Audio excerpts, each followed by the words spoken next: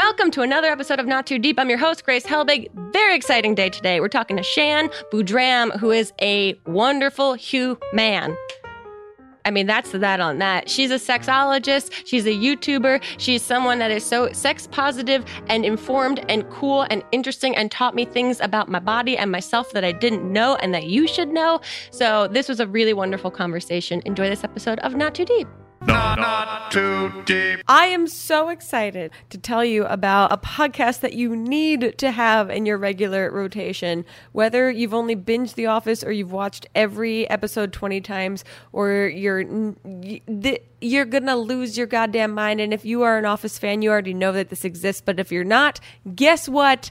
There's a new podcast called Office Ladies. That's right. Jenna Fischer and Angela Kinsley, who, play Pam and Angela on The Office, are Office ladies and best friends in real life. And they're recapping on their podcast every single episode of the show. And then they're also sharing behind the scenes stories that no one has heard before. This is bonkers to me. And they're two incredibly lovely women that I, idolized on The Office. I auditioned many times for many roles on The Office, neither one that they portrayed, but, never got there, but, fully respect it. So this is nothing but wonderful. Get into it immediately. Office Ladies is out now. Listen and subscribe on your podcast app. Again, Office Ladies out now on your podcast app. Get it? Not too deep.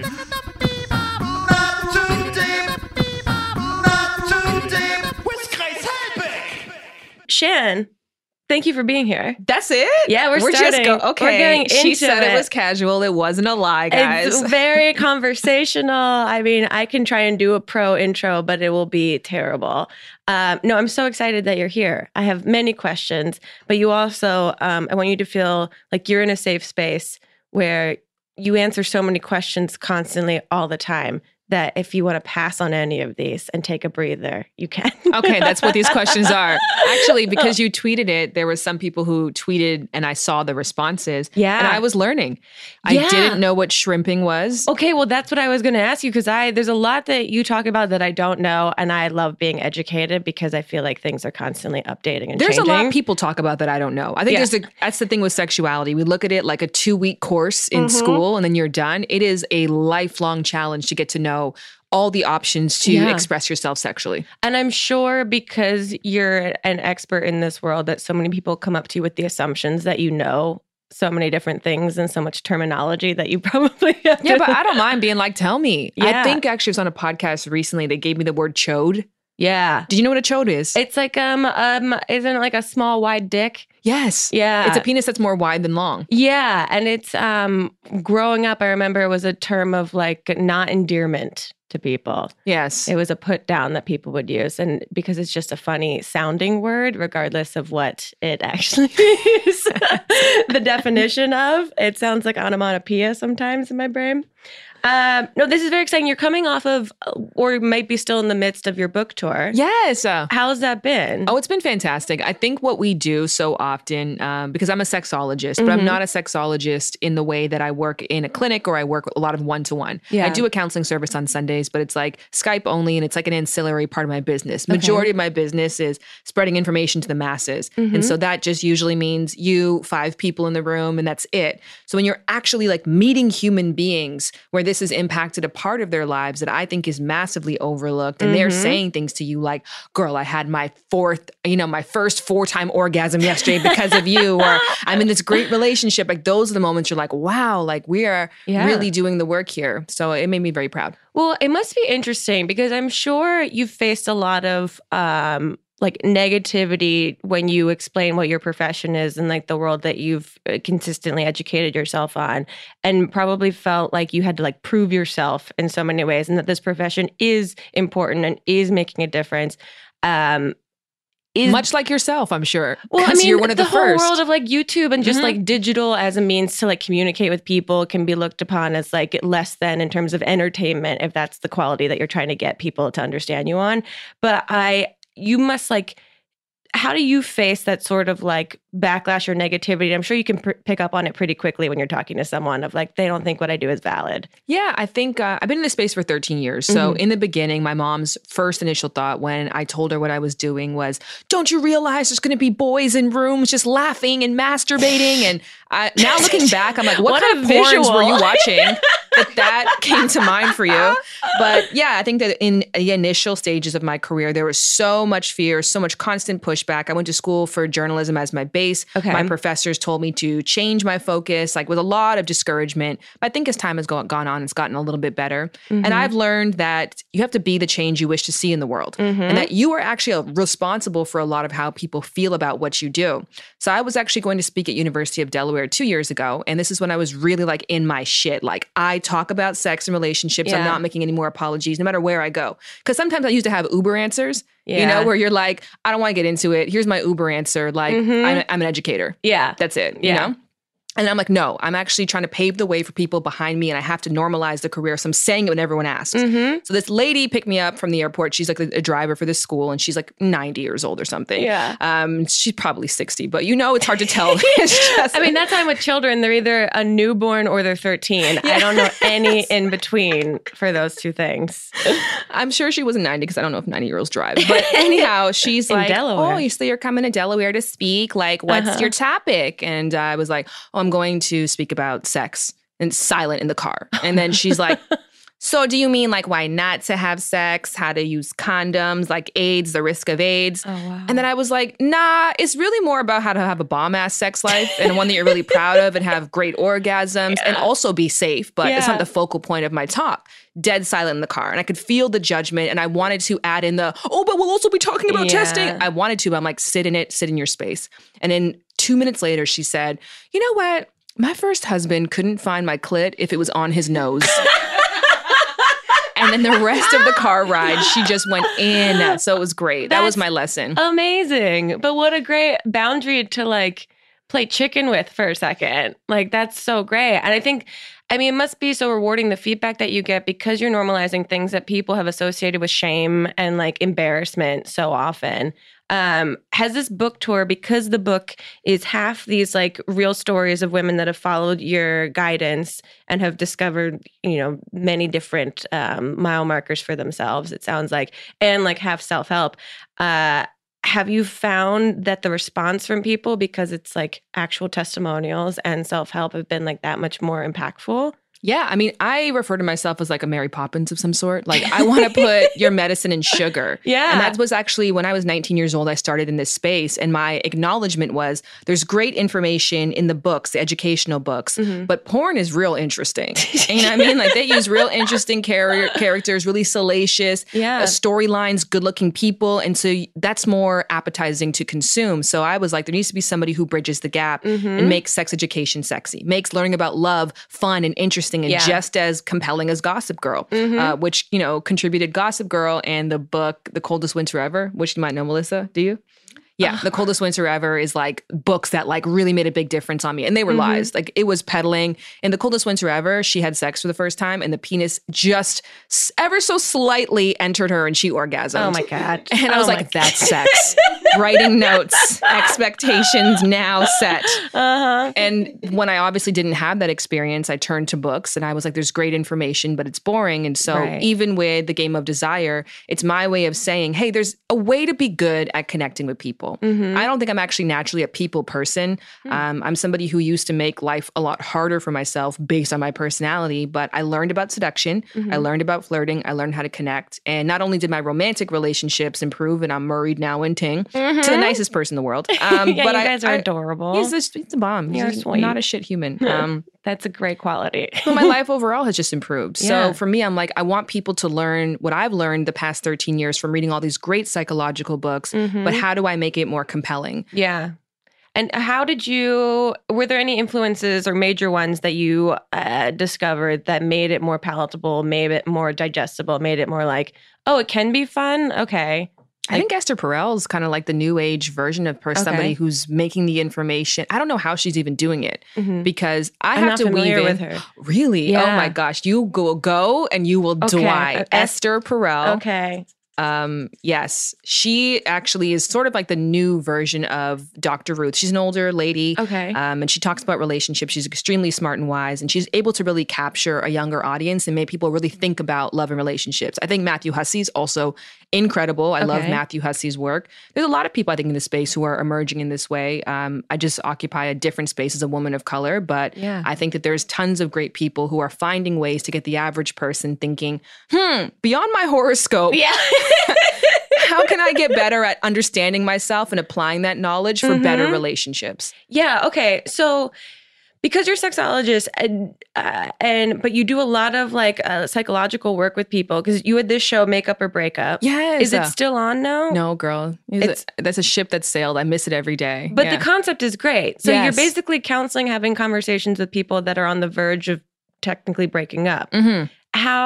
What were some of the craziest scenarios that you had to, or the most difficult or challenging scenarios in that situation? Because it's like a live conversation that you're having with them. Yes. What I loved about that show the most was that it empowered the audience to also weigh in. I think that I want to get to, like, my ultimate career goal is to get to a space where I empower people to feel like their own relationship expert. Because to your point, it's kind of this weird area. Whenever people hear what I do, they're like, that's so niche. I'm like, I didn't say I was studying hardwood floors. Like something that like 3 people in the world should know. Yeah. Everybody should be studying this area. And so I think gone are the days of the experts who sit atop the mountain and dole out information bit by bit, column by column. Yeah. You have this podcast. You are an expert to me. You are in communion with your people. People trust you. You read, you research, you listen, like you show up. You are an expert in this area. And I want everyone to feel like, no, I have a say. I have experience that's relative. I read, I know my shit, so I can apply it to help others. And Makeup or Breakup was actually based on that, empowering every single person to feel like, no, like you can listen and weigh in. And it's called Wisdom of the Crowd, where if we were to guess, this is the weirdest prop right here. Oh, sorry. Yeah, we have a tiny toddler-looking baby doll that sits on the desk. It's like dirty a little bit. Oh, it's very dirty. It's very dirty, Yeah. and it's wearing a bee suit. But if this was a jar of jelly beans and we were to try to guess how many, if we pooled like 200 people, the average number would be probably the closest number. Wow. So that's like to say that, maybe together, and AI actually operates on wisdom of the crowd as well. Anyhow, but that show, the most interesting one I remember is this dude was addicted to Mountain Dew. And The beverage. the beverage. Okay. Yes. I didn't know if that was like a sexual innuendo. No. Mountain Dew. I mean, shrimping, Mountain Dewing. I'm learning, guys. Please let me know. Yeah, he was addicted to Mountain Dew. And when they first got together, it sounded casual, but then it was like, no, like this guy was hiding Mountain Dew's places. And they were, Wow. yeah. So that was fascinating because we just think about addiction in a very linear way. But Yeah. that was interesting. Did they stay together? Is that a spoiler? I think they got a breakup vote. Oh, Yes. okay. Yeah. Okay. I mean, yeah, that's a tough one. Like, they can't walk into a 7-Eleven together. No. That's a difficult situation. Speaking before about your husband, and I'm sure you get asked all the time, the dating world being someone that is basically giving advice about dating and sex. How did you guys meet each other? Oh, we met through a mutual friend. Okay. So the number one way to meet people is still meeting through a mutual friend. Is that true? Number 2 is online dating. Wow. That might actually change because Match.com recently put out a new survey, so maybe it's superseded that by now. But then you have places, what is it, Hinge, that says like you have these people in common? So it's basically Yes. like meeting through your friends, but on an app. yes. Yeah. Have you tried Hinge before? I've not. I've No. only tried. You can't do that stuff. I only or you did, never could. I did one date. I did the Raya situation for a Oh. second. Yeah. I met a person that I did date for a long time and then broke up with on Raya, but we had known of each other in real life previous to both using that app. And then it just became a second job. It was very exciting and like gamified in a way at first. And then it just became overwhelming. And as someone that doesn't feels like I have pretty perceptive tendencies and like will make an immediate kind of decision of like whether I'm into someone or not. I just didn't want to keep leaving my house and wasting my time. Yes. Which is hard. Yeah. But so you guys met through a mutual friend. Yes. So you didn't know about each other at all. No, he was literally a person I saw at a party, and I remember having the thought like he'd be a great revenge fuck. I was in like a long distance. Romance is not dead. Oh my God. But it took a year after that for us to actually meet up. And Really? true to that, so I was in a long distance. I'm from Canada originally. Yeah. So I'd moved to California and it was my first year there and I saw this guy at the party and he was just so cute. Yeah. And I'm like, I want him to dance with me. I want him to, and he doesn't even remember seeing me that night Really? or meeting me. And it was like a moment in time for me. So it was kind of half because I went and followed him on Instagram afterwards because we met through that mutual friend and I scrolled through that guy's profile until I found a picture and I was like, got him. Yeah. And then it took a year after that for us to actually meet up. Wow. So it's almost like you manifested it in a way. Forced, stalked, Yeah. manifested. That's the nice way of That's a putting it. positive way of putting it. That's like the mentally healthier The way. mentally healthy way, yes.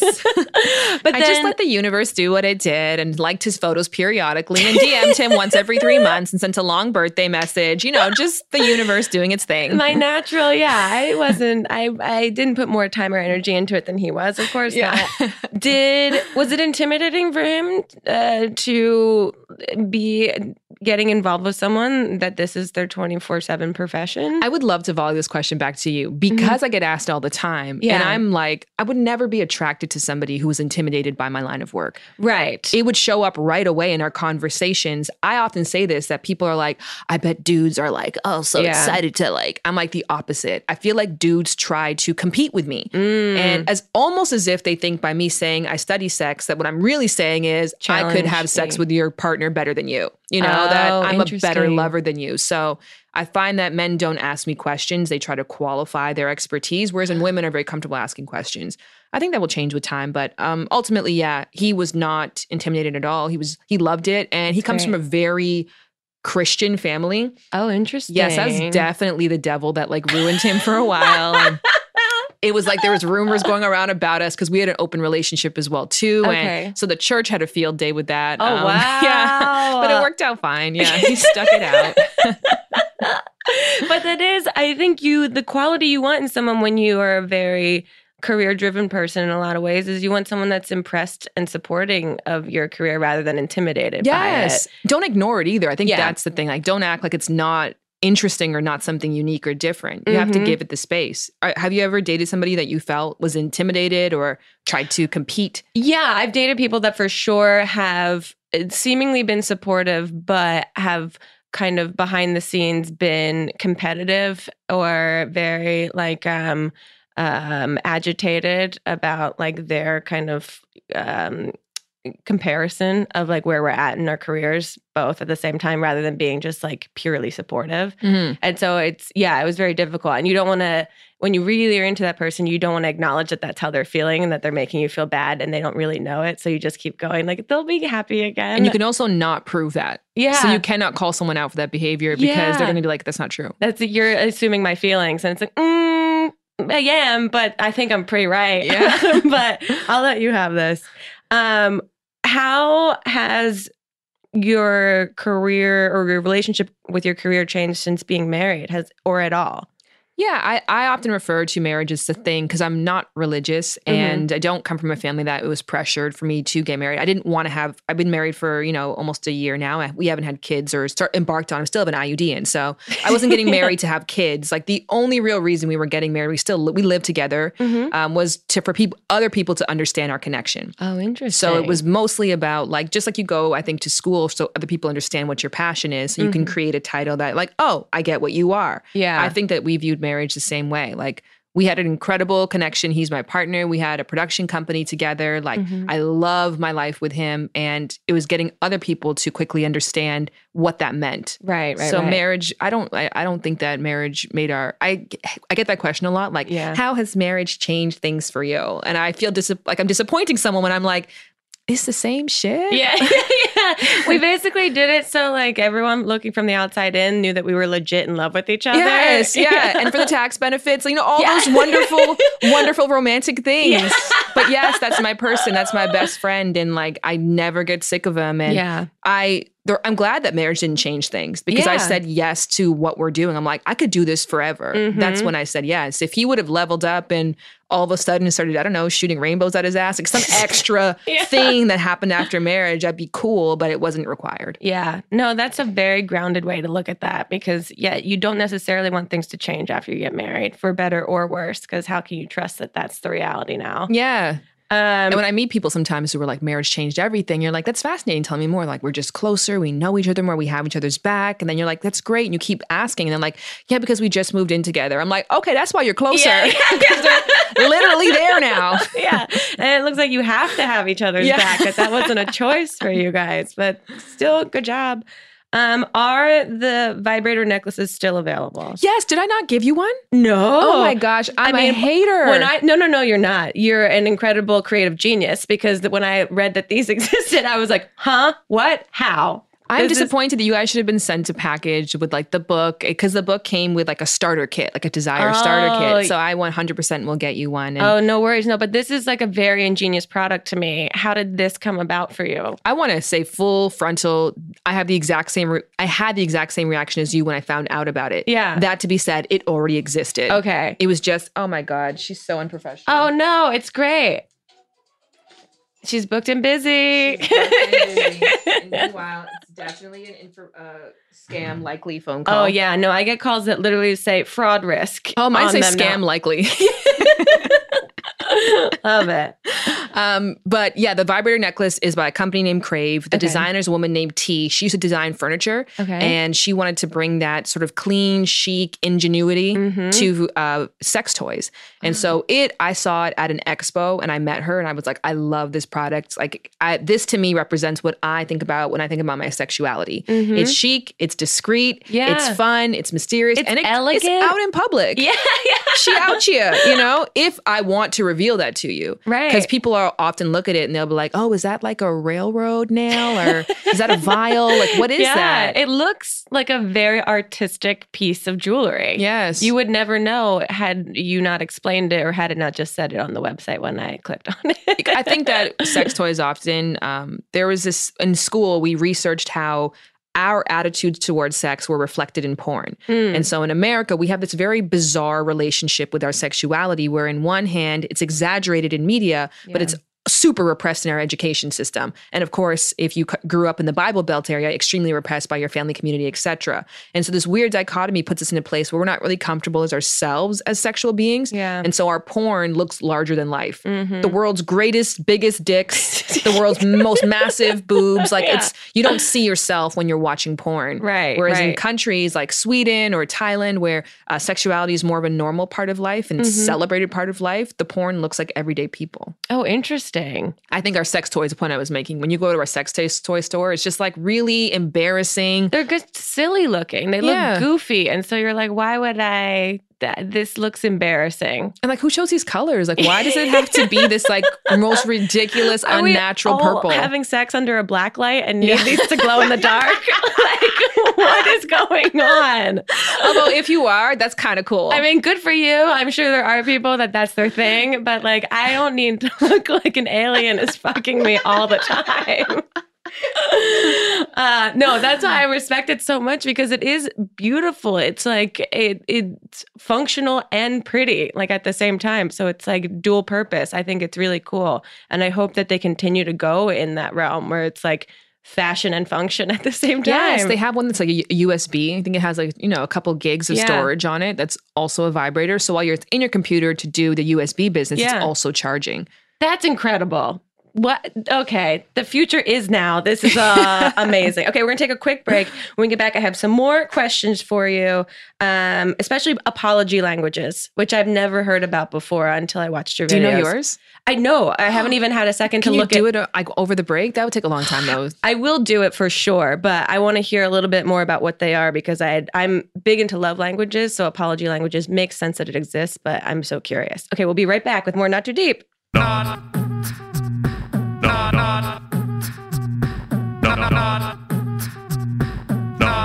too deep. Today, we have support from Lightbox. If you like diamonds, if you like bling, if you like walking into the room and having the reflection of your aura shine on everyone, then this might be the thing for you. Lightbox makes gorgeous lab-grown diamonds, which are essentially chemically the same as natural ones, except they're made in a lab. To make them, they put a tiny piece of lab-grown diamond into a plasma reactor and heat it up to temperatures almost as hot as the sun. science. I don't fully understand it, but it's science. And then in about 2 weeks, the seed turns into a full carat stone. Every stone is made the same every time. So they're also priced the same every time at $800 per carat. They've even cracked the science of color, creating gorgeous gems in pink and blue.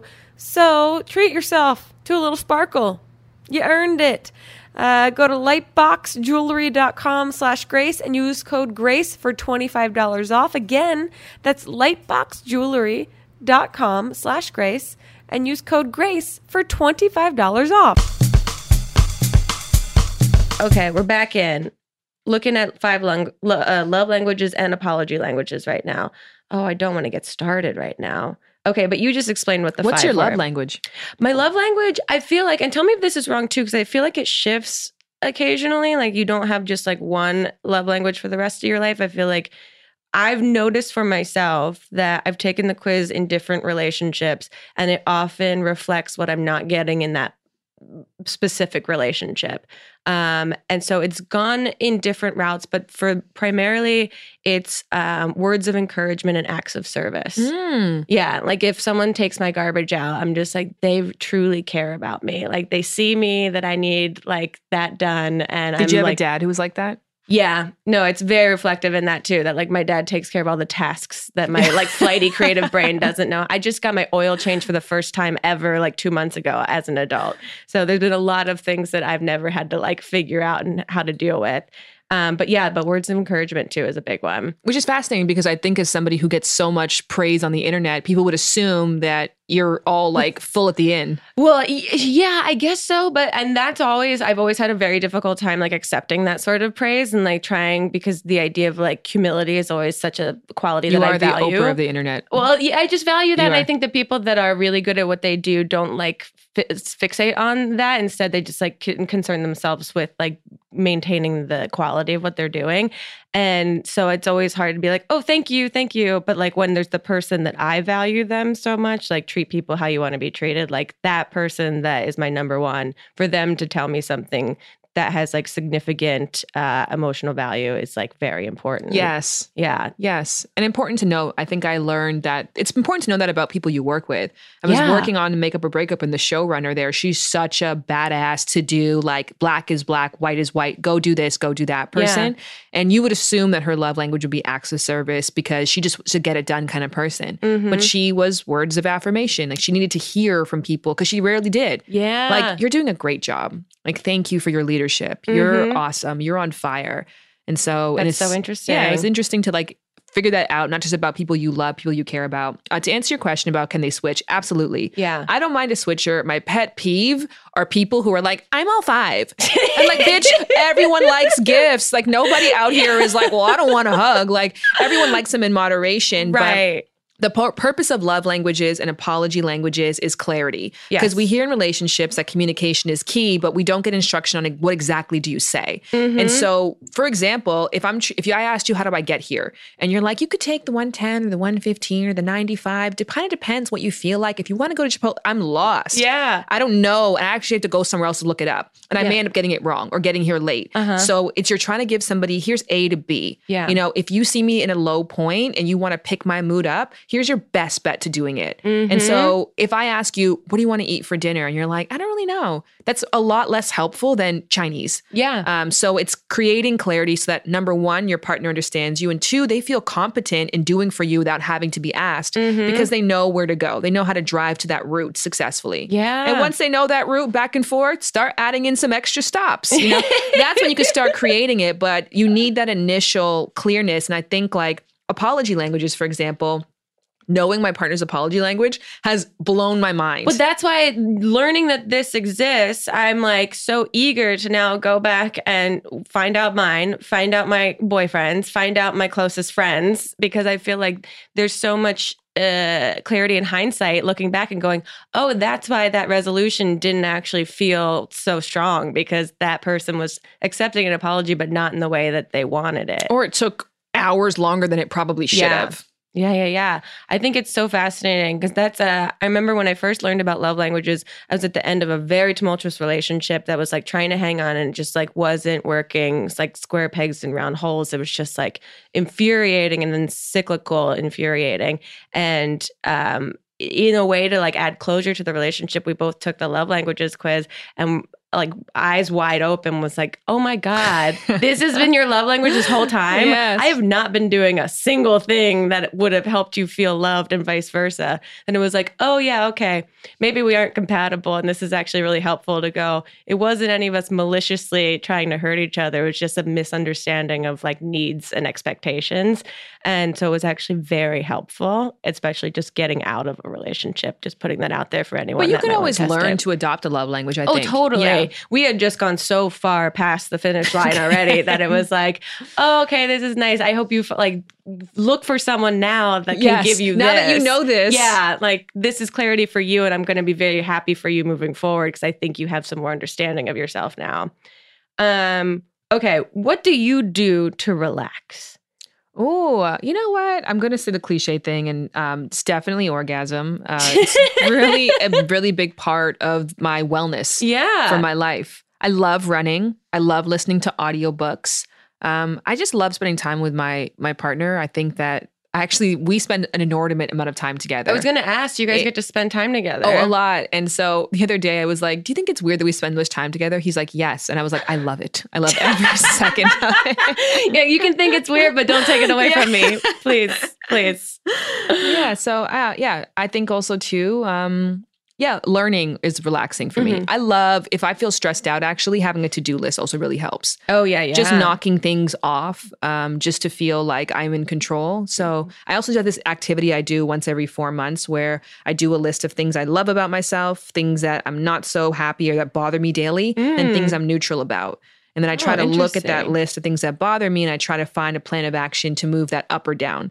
Because there's some Cool. things that like bother me. I'm like, girl, that's just going to be who you are. I was Yeah. late today. I'm going to be late tomorrow. Like that's just until I also enjoy it though. Because when someone's late for me, I'm like not stressed out about it. Oh, no, that's how I feel. I'm late to everything. So that's why I'm like, yeah, you can go to the bathroom. You can hang around. We can just talk for like 20 minutes before we start this. Yes. Like, it's okay. I understand that that quality where But I also acknowledge it's not a great trait. Like my partner is on time and it is, I see how people respond to him and how people rely on him to do stuff. And I think that's nice. So maybe one day. That's nice for him. How do you work from home primarily? Yeah, I don't think, people ask that question. My life is never the same. Yeah. I think week to week, I'm going on the doctors tomorrow. Oh, and fun. yeah, so then on the weekend, I'm doing this like women's empowerment video that's like us in our underwear and we're doing it like we're shooting it in public. And so Oh, dang. I think my weeks are always different. My favorite weeks are just from home. Or just from home? Yeah, I think I'm an ambivert, and that means like I'm good at extroversion and I understand extroversion and why it's necessary, but truly I need a lot of alone time to recharge, to perform extroversion. Yeah, ambivert. I've never heard that phrase before. That's great. Yeah, because I get that too. I really consider myself an introvert, but people are like, but you're in the so public, good. you're out talking to people all the time. I'm like, yeah, it makes me very tired. Like I could be at home for a very long period of time and people be like, are you okay? And I'd be like, I'm living my best life. Like I'm having a great time. Are you okay? But ambivert makes a lot of sense to me. How do you generate the ideas for your videos? Does that come from like crowdsourcing of like conversations with the audience? Does it come from things that you stumble upon that you generally feel is necessary to talk about, or a combination? I think I do what works. I do what people are asking for, and I do what's interesting to me at the time. Yeah. Like I did a video on apology languages because like you, when I found that out, I was like, this could change everything. And so People need to know. People need to know about this. And so you look for a unique and interesting way, again, kind of being the Mary Poppins, that medicine and sugar. Like, how do I make this fascinating to the audience? It can't just be straightforward and clinical. And so I try to find as much life experience too I can apply to things, because people are attracted to stories. Human interest deeply matters to people. I often say there's a lot of like not so great things about me on the internet, but everything you read about the internet that's not good, I told y'all. Like you didn't find it out. I made a video about it. I told you. I'm not hiding anything. Yeah, because it must be interesting that you get met with scrutiny because people don't understand, or they look down, or they get defensive or offended by something that you say, like, how do you maintain? Is it just a matter of like, I need to get ahead of it, or I have to be my most authentic, transparent self? I feel like there's a balance that has to be struck because I acknowledge that I am trying to make a not so popular topic very popular. And it's a popular topic, but not to learn about. Yeah. It's a popular topic to gossip about, to complain about, to joke about, not one necessarily to learn about. And so I also, again, my root is journalism. That's my first thing I went to school for. So I move stories. Yeah. And I acknowledge that like there's this story on vabbing that is in my book. Yeah, so this is a big thing right now I've seen because people have kind of taken an excerpt from your book about vabbing, which I would love for you, in your words, explain what that is, and kind of have twisted it almost in a way. But I also acknowledge that's why I put it in the book. Yeah. Because I know this is going to be something that's interesting, that's going to get shared. And the book has tons of not so fascinating and salacious and headline-worthy information. But if that headline is what draws you to the book, so be it. So because I acknowledge what it is that I'm doing, and again, I'm going back to that first seed I thought, sex education is not sexy. Yeah. It's not fun. It's not interesting. It's not newsworthy. It's not shareable. So I have to create content that is that. And sometimes that's at the sacrifice of my perspective in other people's eyes. And I'm okay with it. No, that's amazing to feel that comfortable with that, because that can be very tough and very like just emotionally exhausting, I'm sure. Can you explain for people what vabbing is? Yes. Because it's a really cute phrase, but I think some people might have a visceral reaction to it or have already. I think the term vabbing was created by Carly Aquino. Okay. You know what I'm talking about? No, I only know it because you've tweeted this out. Okay. Well, I do want to give credit where credit's due, because people will tag me into the post like, this is Carly's term. I'm like, I'm not. And on top of that, vabbing is not created by any person in modern history. So it's the use of pheromones to draw people in. Okay. And so essentially you would take a sample of your vaginal fluids from your Bartholin gland. So you're not taking it from like the labia majora minora where, discharge collects. You're taking a fresh sample from the opening and you're applying it as you would apply perfume. So to your pressure point, so that would be like inside your elbow area, on your wrists, on your neck, at the back of your neck, wherever your body absorbs and distributes heat, because that creates the smell, emits the smell. And so the purpose of doing this is so that your pheromones or your copulins might draw other people in and make them more attracted to you. Okay. Yeah. It has a grounding in science. And when you describe it, it's a very scientific approach to this situation.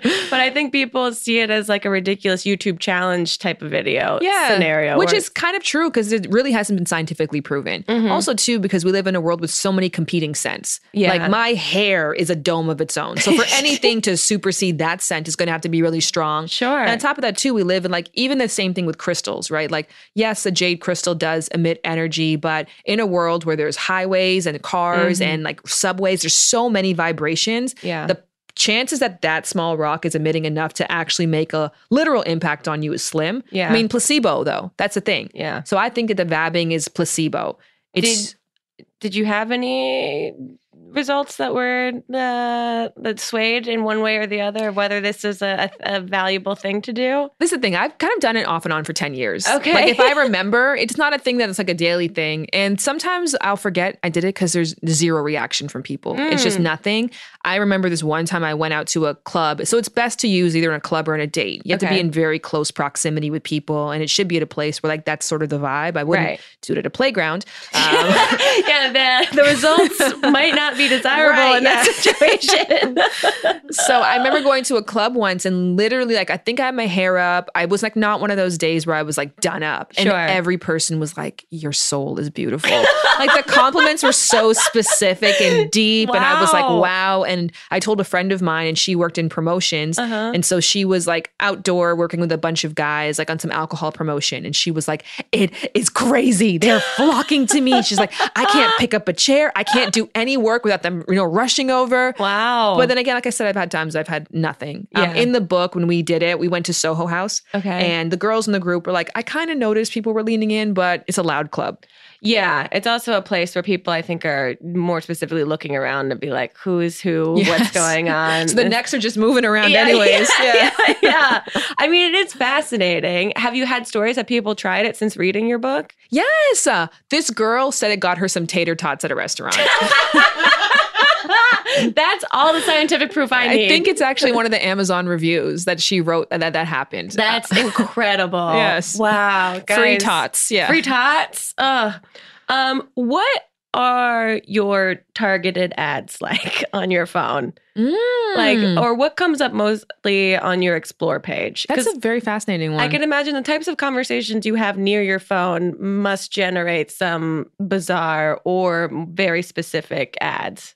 I wish I actually am not as cognizant of that. You know, only one I did notice is that recently I went to BCBG and I bought a lot of stuff. I never searched online though, because I'm not an online clothes shopper. And then all of a sudden the BCBG ads were like all on my phone. And I was like, that's slightly uncomfortable. And just because you were in the store. But maybe I'm like, maybe I did search it. Maybe I searched it in my email. I couldn't recall. But no, I haven't gotten any really great ads.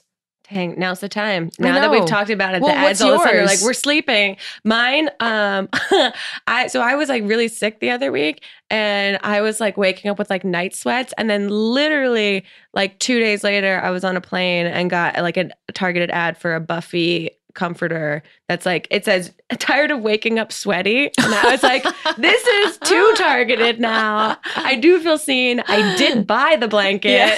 It did work. It's wonderful and I love it very much now. But yeah, it's like Buffy the Vampire Slayer? Buffy the Vampire Slayer, but not associated at all, but this spelled the same way. Okay. Yeah, Buffy. I wish that they sponsored this podcast. That would have been a lot easier for me.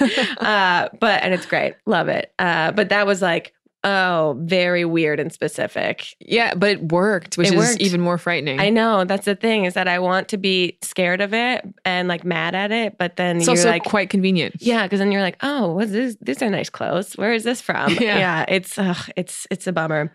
Did you have any fictional sexual icons growing up? Fictional sexual icons. I would say Coldest Winter Ever, which is Winter Santiago. Okay. Terrible icon to have. But sure enough, that was one of them. There was a porn that I watched very frequently. Don't know the lady's name because back then it was VHS porn because I'm born in 85. So yeah, me it was too. like this the cusp. Yeah. And my parents had this one VHS porn. And this woman, her husband took her into a clinic to get fucked because she wasn't having pleasure in their marriage. Wow. It's actually a very progressive, interesting I was like, take. damn, this is super progressive. And I feel like this really had an influence on where your life went. And she went to different rooms to get treated by different people. And like it was girl on girl sometimes. And sometimes it was by a vibrator. So it was interesting. She was very influential to me. I don't know where you are in life, but she's a huge fan of the podcast, I hope. And is listening to this right now. And is like, that was me. I will die. When you inevitably start your podcast, she has to be your first guest. Yes. Do you know who yours were? I don't. Someone asked this to me on a podcast the other day that was like, what cartoon character were you most attracted to growing up? And I was like, I've never thought about that before. And then they very easily had a bunch of answers. And so I was like, should I have been thinking about this? I don't know. Who do we have? Pepe Le Pew? Like who's a hot... I don't know. Because I never watched Disney. I was never like a Disney kid growing up. It was just like, I wasn't interested in it. And so I think I watched like Hey Arnold and stuff like that growing up. But I'm like, I don't think I was sexually attracted to anyone on that show. But I'd have to go back and think about it. I don't know. But I'm fascinated that like what your thoughts were, if that was something that you were already kind of like thinking when you were younger. Yeah, I know I was very sexual. When I was young, I remember my first sexual experience was age 5. And it was a vivid experience with me and a pillow and my friend and her pillow. Yeah. And it was a time. Then she went and tattled the next day and I got in trouble. And then after that day, my Barbies were banned from being naked. So there was but I remember early on, I was actually called lewd a lot by my family. Like you're being very lewd. And interesting. I was just very into physical touch and the human body. And I loved love and I loved affection. And oftentimes people ask me about that, like, how did you find this career? Yeah. And I'm like, I think I just rediscovered it. I feel like I naturally knew what was right and good for me. And my purpose wasn't about discovering it. It was going back to reclaim it. Interesting. That's really fascinating. And also very cool that you like almost had this innate sense in yourself of like wanting to educate and discover things. Yeah, right. Yeah. This is instructional. Shout out to Jalen if you're out there. Also, if you don't have targeted pillow ads after this podcast, I'm going to be real upset with their algorithm on all of that. Okay, we're going to take one last break and then we have a bunch of Twitter questions for you. So we'll be right back with Not Too Deep. Not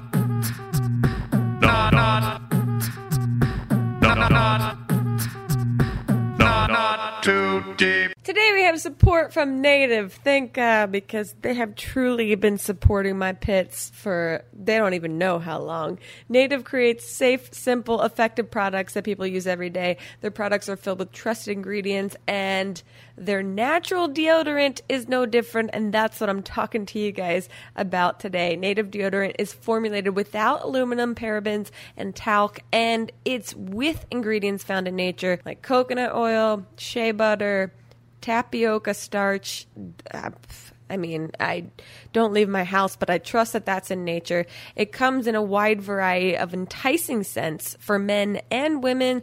Plus, they release new limited edition seasonal scents throughout the year. They got coconut and vanilla, lavender and rose, cucumber and mint, and eucalyptus and mint. And you know I have been rocking this lavender and rose for a half a second. And ooh, a girl that hates to bathe, no one would know. But now you know, because I'm telling you directly. And for those that are sensitive or have sensitivities, Native has an unscented formula and a baking soda-free formula. So they got something for everyone. Making the switch to a natural deodorant doesn't mean you have to sacrifice an odor and wetness protection. And they are the proof. That's the reason that they have over 8,000 five-star reviews.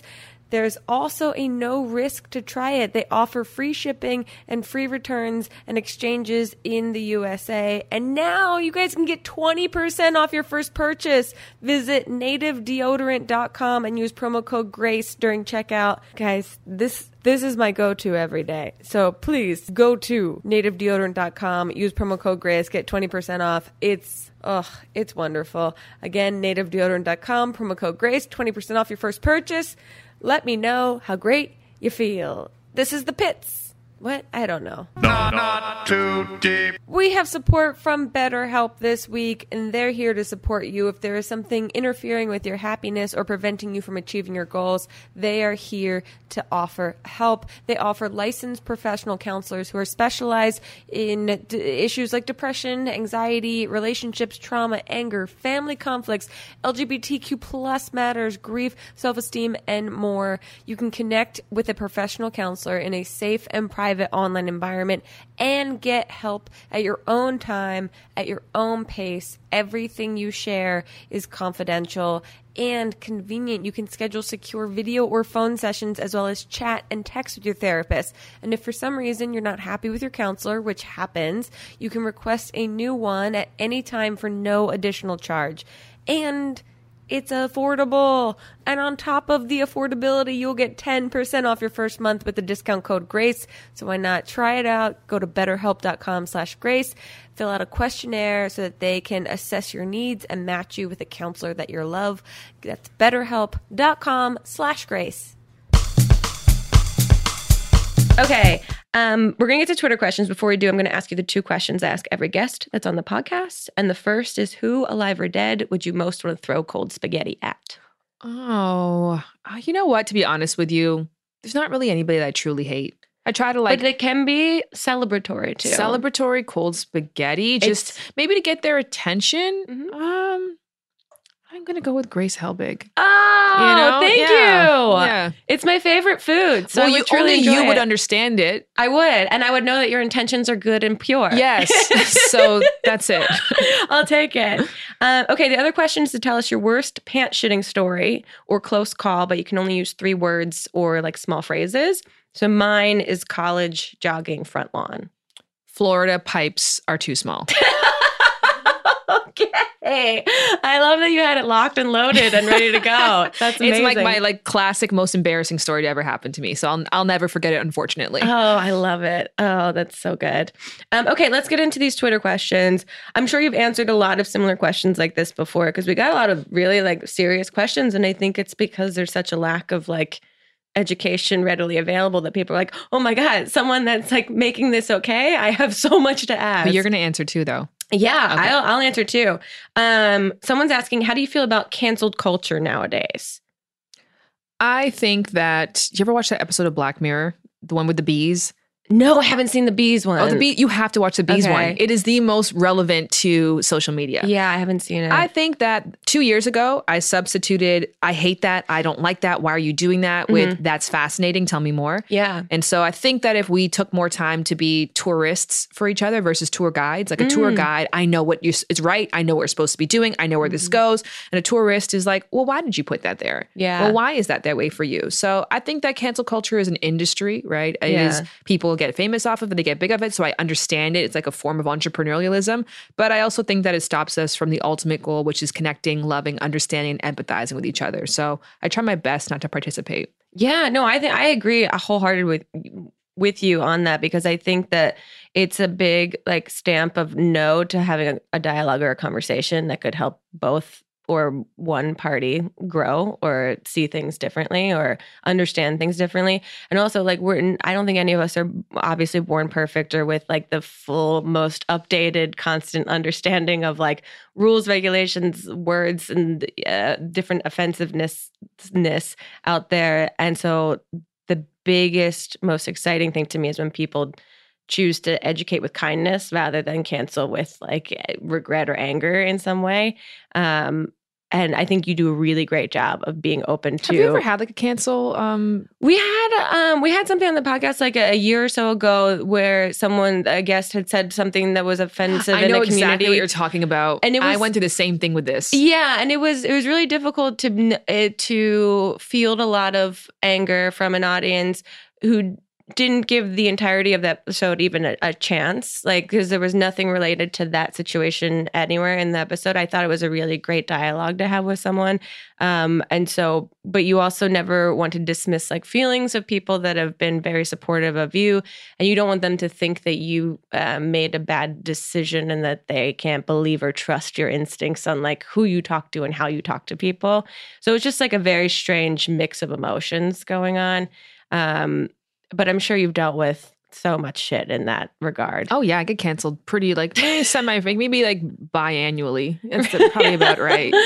It seems like, and I learn from it every time. I become a better person and I grow, and more people find out about me, and more people are on the journey, and more people say I don't like what she's doing. Then they start to look into what they do like. So Yeah. I just look at it like I am here to encourage conversations. Yeah, that's the only way you can. Otherwise, you just get exhausted. Yeah. Over all of it, and then you live in a world of anxiety of not knowing what's safe to say ever for the rest of your life. So I think dialogue is better.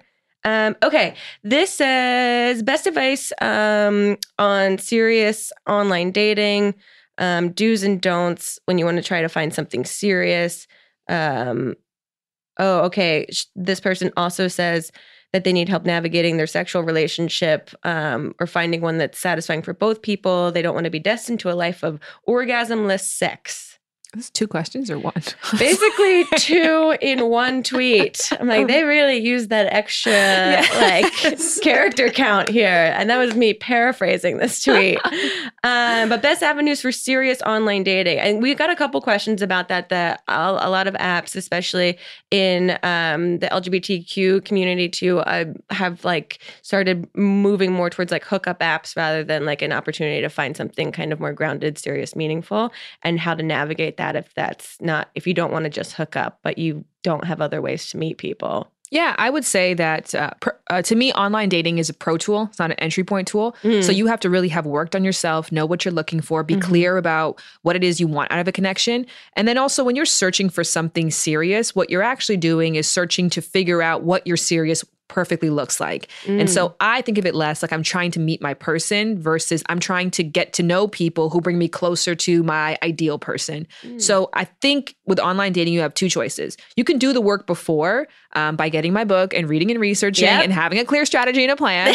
Or, you can do it after by just rolling the dice, going on random dates, wasting your time with somebody, but you're going to do the work regardless. Like I had a really strict online dating regimen. And through that, I met awesome people. I never met my person, but I met the person who styled my engagement shoot. I met the person who I bought art off of. I met somebody who I gave a graphic design job to. I met awesome people that actually taught me a lot about what I truly want in a partnership. So stop with the goal orientation of I'm looking for something serious versus I'm looking to get to know really great people who could add value to my life. Yeah. And if you do that, I think you'll, 1, be more intentional in your messaging before, more intentional in your search, Mm-hmm. and then also less disappointed with the results. Yeah, that's what I was going to say. I love the way you phrase that because I think if this person sounds like they're already going in with the expectations that they're not going to find what they want, but instead if they figure out, like you said, who brings value rather than who's the one, Yes. then your expectations can be broadened and wide open and there's less disappointment and you're less frustrated.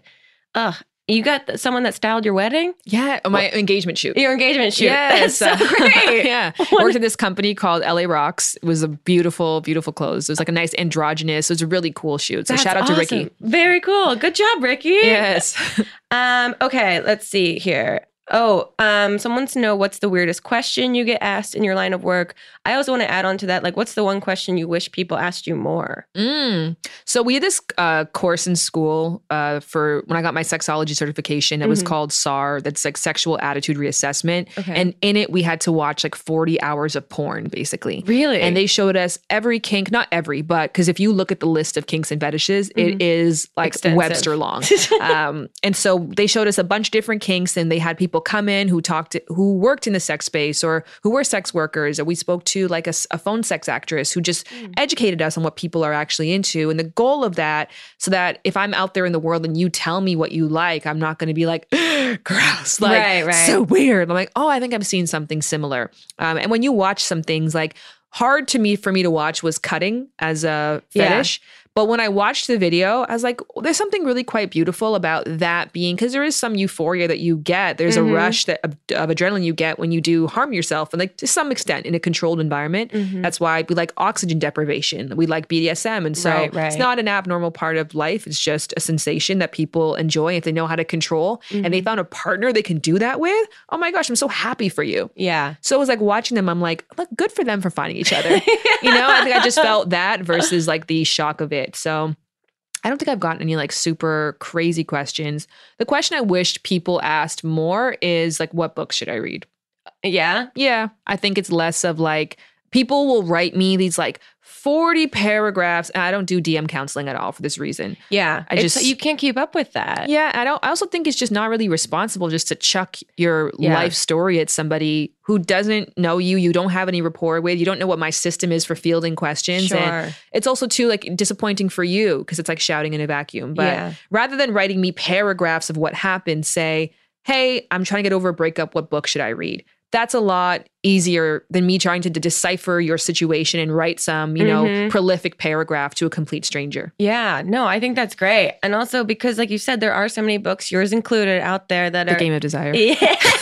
Everywhere books are sold, right? Everywhere books are sold. The giving them, because I think they're going to find more value in that book than like the small amount of time you have to craft a very specific answer for them. Well, null and void of it being about sex and relationships, what's a question you wish people asked more of you? Of me? What's a question that I wish people asked more of me? Well, the question that I've always like that comes up all the time that used to be like something that I just didn't know how to answer was like, what's it like to be a female in comedy, a female in entertainment?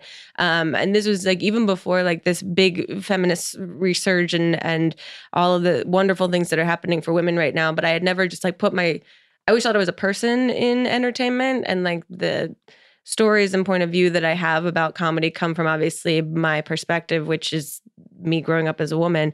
So I never knew how to answer it. I was like, I don't see myself that way. I mean, it's difficult to be in entertainment. And it's, I think at the time online when I was like starting to find my groove, there weren't a lot of women doing it. So the competition for like anything like that was even less. And the ability to support the whole like female community of entertainment was like so much easier to do because we were all in it together, figuring out everything. And so that's the question that always bothered me. But never to a point that it like made my day bad or anything. I just like felt like I stumbled over how to answer that. And people asking seemed like they had some sort of answer in their brain that they were anticipating. So that was always like, I don't think I'm going to give you the answer that you want for this. But I think I wish that people asked more, and I think we're starting to have more of a conversation about this, about like the burnout quality of continuously creating and generating content.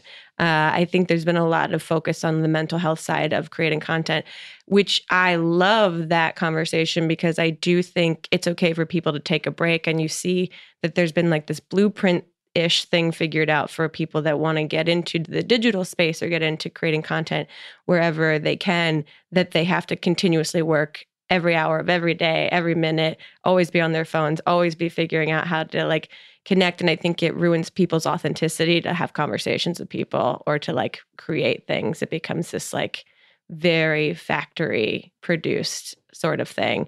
And being able to take time off and like pivot and figure things out, I think is really important. So that's, I think, the conversation starter I wish people would ask more. Have you started to Beyonceify your hours? You know how they say everyone has the same 24 hours as Beyonce? Yeah. And how much of a goddamn lie that is because Beyonce has 200 employees. Yeah. And so Beyonce can be having a day to herself and a day off. And that could be her most lucrative day of the year because her lawyers made some great deals. So for you, like, are there days where you don't have to do the grace that other people are doing the grace? And so that guilt doesn't have to be there. Occasionally, yeah. I think that's a big thing is delegating and finding people that you can create a team around that are better at their job than you could ever be at their job, are better at doing something that you can do like very half-assedly or very mediocrely. And that's always been a struggle for me. It's like creating a team of people or like outsourcing to people that can do better. I'm always like, I can do it on my own. I'll do it. I mean, it might not be that great, but I'll get it done. Yes. And so, yeah, being able to rely and trust others to like help support your grandiose picture, I think is huge. Mm-hmm. And it can be so small, minimal too, of like what you're asking people to do. It doesn't have to be like, you have this giant entourage now of all these people. Because Beyonce didn't at one point. She had no one at some point. Is she a Disney child always? But even before, well, yeah, I guess always. They were always in their living room and her dancing. parents, yeah. So it's just not to take away from her. She's a hard worker and she's a hustler and all the above. But I think that people put a lot of guilt on themselves to be productive 24/7 with this notion that other people are. But I think that at a certain point, it's not just you, and that should be widespread knowledge. Yeah, I agree. Put it in the next book. Right? Yes. But for now, buy this book. Yes. Oh, okay. So let's talk about shrimping. Yes. Someone wants to know, is shrimping really a thing? What is shrimping? So here's the thing. I think all things must be a thing. So from my interpretation of what I read based on seeing this tweet, so I am learning all the time. I really want to emphasize that this is a continual space where my audience educates me constantly. So what I learned based on Urban Dictionary, which is a very reliable source, truly, is shrimping is when you ejaculate on someone's back or body part and then take a straw and drink it up. And drink it up, okay. But I've heard different like variants. But you can't use. I mean, with in 2019, you better use a paper straw, right? That's the real issue with shrimping. But how do the two connect? I don't know. I also read that it was like to do with anal sex, and it was the straw is the consistent that I did read. Okay. The straw, but where the semen goes for you to then shrimp it up. Okay. That is inconsistent. But I would love to hear from your viewers, maybe who have a better, more concrete explanation. Yeah. Is it a thing? I think all things are a thing. I think in this point in history, people have done every possible configuration of the things. Right. Maybe it goes by a different term, but yeah, let us know. Tweet at us if this is a thing. If you have firsthand experience with it, I guess, and how it got this name, because that's always the most curious thing. What's it? It's an etymology. Is that the term for it? Oh, is that it? Something like that. Okay, something like that. We don't discuss those things on this show. Someone wants to know, how to talk about using sex toys in the bedroom. When is too soon or too late? There's no such thing as too soon or too late. Mm-hmm. I think that we are often waiting to have even the dialogue of where is this going? Right. People are like, is it too soon to have that? It's like, you wouldn't show up to a job being like, I don't know what my role is. I don't want to be too forward by asking. Like, you better know if you're interning or you're supervising, etc. Yeah. You better know, because the key to happiness is managing expectations. Yeah. And so you have to be clear about what it is that the exchange is happening. When you go to Subway sandwiches, you're clear on the exchange. It's like $7 and you're getting this tuna sandwich, right? If I'm paying $14 getting tuna, even the tuna's bomb, I'm going to be like disappointed, right? So I think that if you get off using toys, and that's a very big part of your sexual pleasure, your arousal cycle, it's never too soon to bring it up, because this is what sexually engaging with you successfully looks like. Yeah. So I would say in that case, it's just casual. I think too, we put all this like gravitas pressure on these like conversations. Yeah. Like, again, sex ed should be sexy. Talking about sex should be sexy. Yeah. It shouldn't be like, okay, so there's something I have to tell you. And Yeah. please turn off your phone. Don't speak to your mom for 24 hours. Like, it's like, what are you about to say? You know? Yeah, exactly. It Should sounds literally just so be- ominous. Or get the vibrator necklace, which is this really approachable, Yeah. cute way. And it can be used on the taint. It can be used on the vulva. It can be used on the clitoris. Do not insert. It's not made for that because it heats up. But nonetheless, like, you can bring in sort of entry-level toys, gauge their reaction, and then have discussions about it. Yeah, I think like you're saying, approach it how you would want to be approached with this conversation. Like, you don't want someone saying like, you need to sit down, we need to have a talk, and it's going to feel uncomfortable. Like, Yeah, you're like- I'm like, oh my God, what's going on? Like, really, I think make it fun, because this is ultimately supposed to be fun for both of you. Have you ever had a partner tell you that they're into something or want to do something that was like, oh, that's interesting. We have to have a discussion about it beforehand. I don't think it's ever been anything that we've had like a full discussion about. I think there's been things that I'm like, oh, you're into that? Okay. We can try that and see, but it's not like let me figure out the psychology of why you're into this before we Yes. start talking about it. It's more of like, okay, that's manageable to me. If it was something that obviously was like completely out of left field, then that would be something worth having a conversation. But it's always been like, I feel like I've been with partners that I respect very much and have a lot of respect for me. So it's never been like a very imbalanced form of like control or want or need or expectation sort of thing. Knock on wood, thankfully. But definitely like okay, you brought this up. This is a point of something. Okay, great, let's do it. Thank you for not just doing this. Yes. And Yes. seeing what my reaction would be. Thank you for even mentioning this. And so that's, never the full conversation though. I think take advantage of the fact that the World Wide Web has provided an encyclopedia of different ways people sexually engage a la porn. So Yeah. you've got a visual reference to show somebody to say, I saw this video, made me think of you. What do you think? Or my favorite thing is like, I had a dream. You know, I had a dream last night that we interesting. were role playing and it was really hot. And then just gauging the person's response and say, do you think we could do that? So just finding fun, approachable ways to begin the dialogue in a way that resembles what good sex is. Yeah. I think that's Consensual, great. fun, hot, cool, sometimes a little embarrassing, sometimes there's queefs, but you keep going and you get through it. Sex can be funny and that's okay too. The other day, my partner, we had like, doggy style sex, and then he was giving me oral afterwards, and it's like the queefs you can't, if you're doing doggy style, and it was like, I kept feeling like I was hitting him in the forehead. I was like, is this appropriate to bring up and ask afterwards? Like, did you feel that gust of air?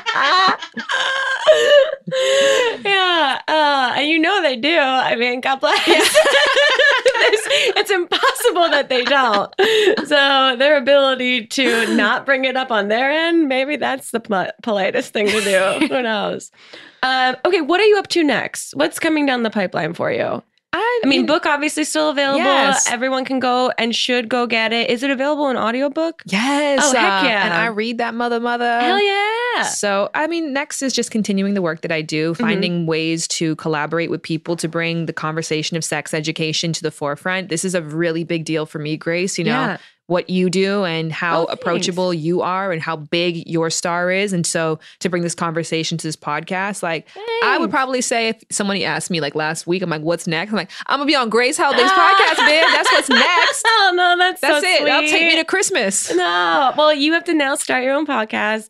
And have you ever thought about like, I know you've done some book touring stuff, like a tour kind of thing? Like, yeah, girl. I mean, same as you. Like, have I literally thought about it? Because do I want to sit down and plan out and try to find venues? Like, whenever people, it's always a joke to me. Someone's like, come to Chicago. And you're like, do you got somewhere for me to stay? Where am I speaking? Like, what's the deal? Like, I can't just show itinerary? up. Yeah. And then I'll try to be there. Do you have Delta points? Like, how is this working? Yeah. Shan, before you go, every guest that's on the podcast gets a personalized fortune cookie for being here. Oh, my goodness. Yeah, Did so you write the message inside? It's different. Oh, wow. This one is not orthodoxly folded. No, they never are. Okay.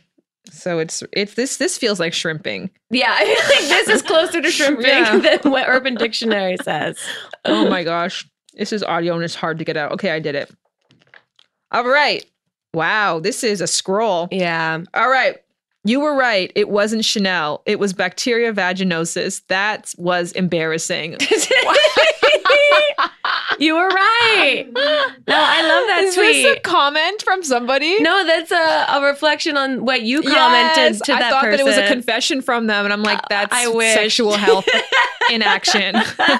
No, because someone responded to your vabbing That's funny. situation and was like, "That's gross," and the classic like trolling. That's tuna stank, and yes, Yeah. she's like, that's disgusting. I'd rather wear Chanel. And you perfectly responded with what is the most helpful thing of all time, telling them what might actually be problematic with their own vagina and that they should go seek medical attention. It was wonderful. Okay, Shan, where can people find you online if they don't know? Where can they get the book, etc.?